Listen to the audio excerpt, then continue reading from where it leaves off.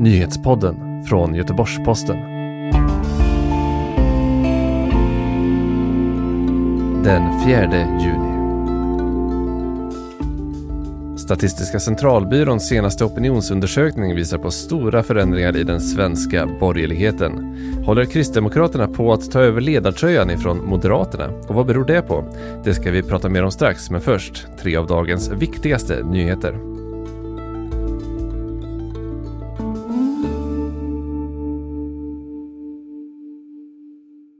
En tonåring från Västra Frölunda är anhållen i sin frånvaro efter skottlossningen på Guldheden i Göteborg i måndags. Enligt vad GP erfar är den misstänkte en mycket ung kille som relativt nyligen dömdes för ett väpnat rån i nordöstra Göteborg. Det var vid lunchtid på måndagen som en ung man i 20-årsåldern blev beskjuten vid spårvagnshållplatsen på Dr. Sydolfs gata.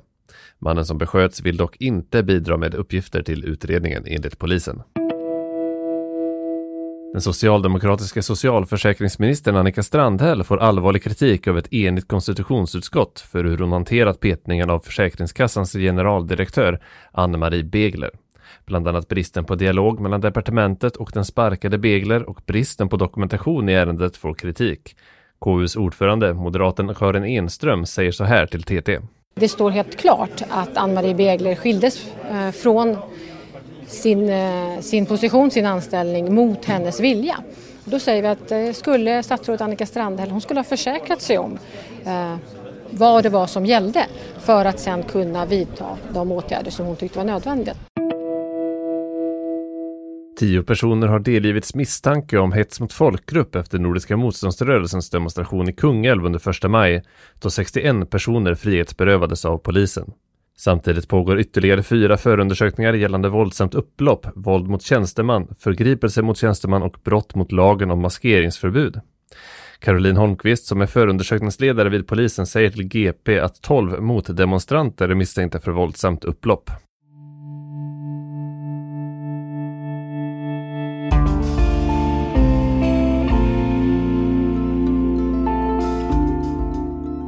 Kristdemokraterna ökar stadigt. I Statistiska centralbyråns senaste stora opinionsundersökning ökar man framförallt på Moderaternas bekostnad.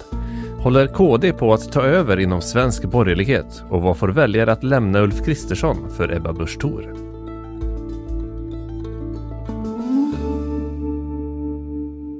Kristdemokraterna är just nu Sveriges snabbast växande parti.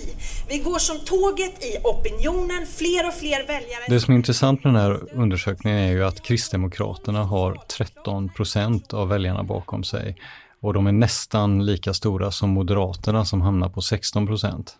Arne Larsson är politikreporter och krönikör på Göteborgs-Posten. Och den här undersökningen kommer från Statistiska centralbyrån och den har ett betydligt större underlag än vanliga opinionsmätningar, så därför är den ju av en annan tyngd.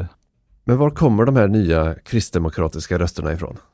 I första hand kommer de ju från Moderaterna. Om man tittar på sen den förra SCB-mätningen gjordes i november så har Kristdemokraterna fått 3,3 procentenheter av de 13% de har nu. De kommer direkt från Moderaterna och sen kommer ungefär 1 procentenhet från Sverigedemokraterna. Och backar man det ännu lite längre och tittar från valdagen så är det är samma tendens, det är från Moderaterna och det är från Sverigedemokraterna, men det är ännu fler väljare som har gått den vägen. Och om man backar liksom tillbaka ännu längre så ska man ju ha med sig att Kristdemokraterna är ju ett parti som under i stort sett hela förra mandatperioden låg under 4% i de här mätningarna från SCB. Så att det är alltså en ordentlig tillväxt som man har sett under den här perioden. Vad har de gjort annorlunda sedan dess då? Vad är liksom nyckeln till framgången? Ebba Busch Thor tillträdde ju som partiledare våren 2015 och i och med det så började Kristdemokraterna att försöka positionera sig lite annorlunda. Från att ha legat liksom ganska i mitten av de här borgerliga partierna så försökte man hitta en ny position som var till höger om Moderaterna, alltså någonstans mellan Sverigedemokraterna och Moderaterna. Och till en början så gick det där ganska dåligt eftersom även Moderaterna flyttade sig lite högerut. Så att det där luckan eller hålet, det lediga utrymmet som man nog trodde att man hade sett, det fanns inte riktigt längre. Men nu så har det hänt en del saker som har gjort att den här strategin plötsligt lyckas på ett helt annat sätt. Och det handlar nog dels om högervåg i största allmänhet, men också om att många väljare har tappat förtroende för Moderaterna. De här partierna är ju lite som kommunicerande kärl, så att strömmen har ju varit från Moderaterna till Kristdemokraterna. Så att det handlar kanske lika mycket om ett förtroendetapp för Moderaterna som en förtroendevinst för Kristdemokraterna. För tidigare har man sett stödröster i första hand från Moderaterna till Kristdemokraterna i valen. Men nu handlar det ju om rena tapp, att folk väljer i större utsträckning Kristdemokraterna. Ja, men så är det verkligen. Om man tittar tillbaka så är det ju bara vid 3 tillfällen som Kristdemokraterna har klarat sig in i riksdagen av egen kraft.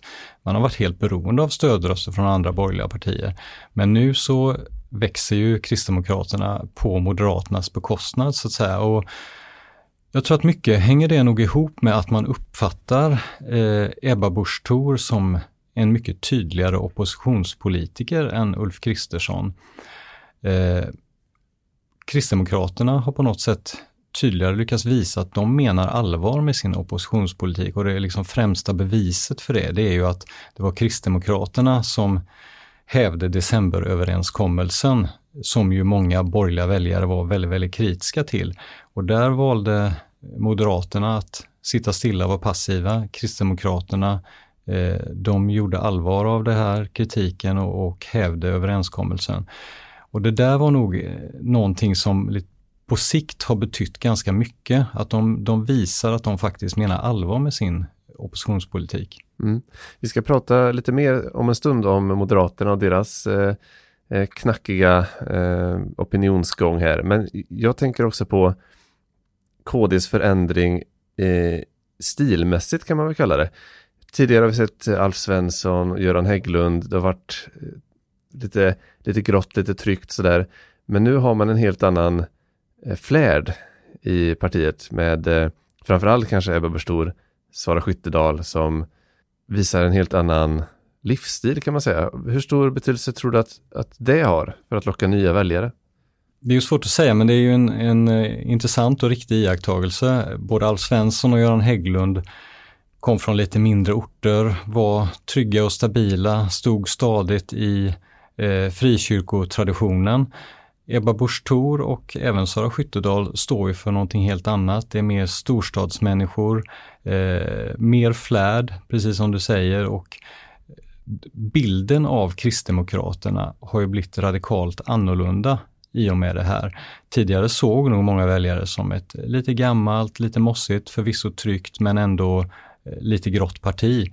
Nu så visar de en helt annan gnista, och det är nästan lite så här amerikansk kristen höger över det, som är mer livsbejakande och mycket mer fylld av självförtroende. Kristdemokraterna sätter agendan för valrörelsen.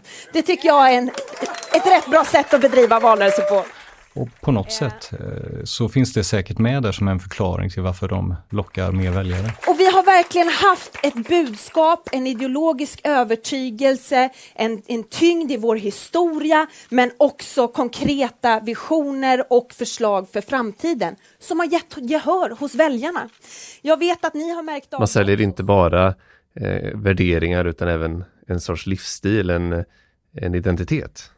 Ja, men så är det ju, och Sara Skyttedal är väl, som nu blir EU-parlamentariker, hon är kanske den främsta representanten för det. Hon kör glatt en sportbil, och det var ju uppe i en av de här sista debatterna inför EU-valet där hon till och med angreps för att hon liksom var den här flärdfulla politikern och fick kritik för det. Jag har sett dig nu hela valrörelsen. Du pratar och åker runt i din sportbil. Du tar exempel med dina Gucci-väskor. Du kallar väljarna för dumpuckon och du skålar i champagne när du tycker att du har vunnit en politisk seger.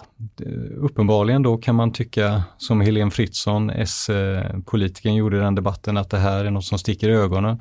Andra väljare kanske tilltalas och lockas av det och tycker att detta är något lite fräscht och nytt. Vi går tillbaka till Moderaterna då, som ju tappar mycket väljare och inte är näst största parti heller i den här undersökningen. Vad är deras problem just nu, skulle du säga? Moderaterna får alltså 16% i den här undersökningen, och tittar man tillbaka några år så är det ju riktigt låga och dystra siffror.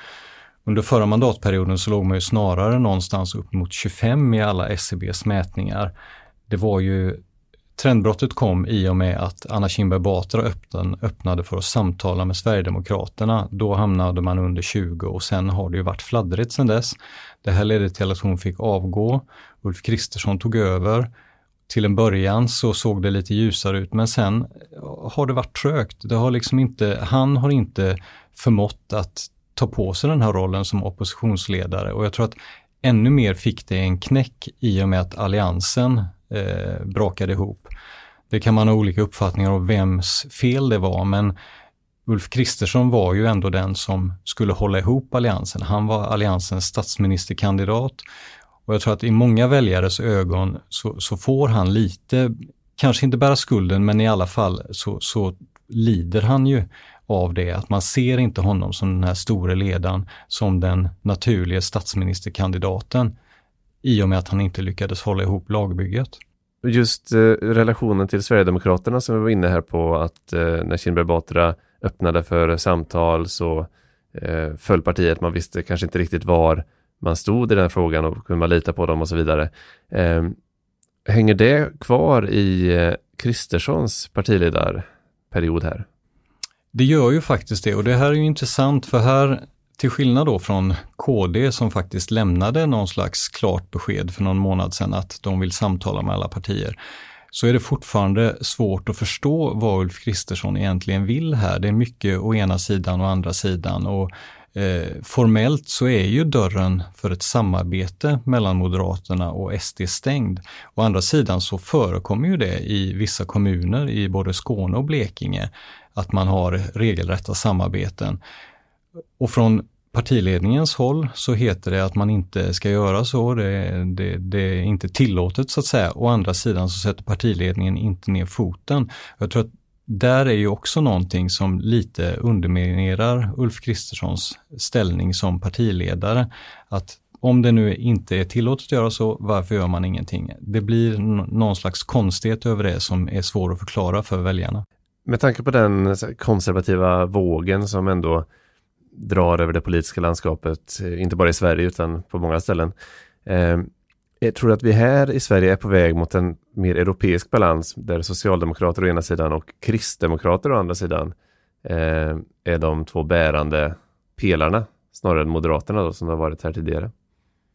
Jag tror att det är för tidigt att säga det. Traditionens makt är ändå ganska stor, och den moderata partiapparaten är ju fortfarande mycket större, så att jag tror att det troliga är nog att Moderaterna hämtar sig på något sätt, och att Kristdemokraterna i och med det kommer att tappa tillbaka väljare till Moderaterna. Vi fokuserar ju på den borgerliga sidan, för det är där det har hänt mest. Sverigedemokraterna backar visserligen lite grann, men är ändå näst största parti. Liberalerna å andra sidan, de går det verkligen knackigt för. De hamnar under spärren här. Varför har de så svårt att locka väljare? De hamnar på 3,7% och det finns egentligen ganska många saker som spelar in här. En sak är ju att de i praktiken står utan partiledare. Jan Björklund är ju kvar som partiledare, men det pågår en process att hitta hans ersättare, så att de befinner sig ju lite i ett vakuum. Så att på något sätt kanske man ska ge Liberalerna lite tid och vänta och se vem som blir ny partiledare och hur den personen positionerar partiet blir ju helt avgörande. Så att framtiden kan ju se ganska annorlunda ut. Men det är ett stort jobb de har att göra. 3,7% av väljarna är ju inte särskilt mycket. Så att någonting måste ju ske för att det här partiet ska repa sig igen. Ja, och det kan ju gå fort som vi har sett med Kristdemokraterna här. Tack så mycket Arne för att du var med och berättade om det här. Tack. Du har lyssnat på Nyhetspodden som sammanställdes 15.30. Ljudklippen i fördjupningen kom från TT och SVT:s slutdebatt. Jag heter Andreas Granat. Vi hörs igen imorgon.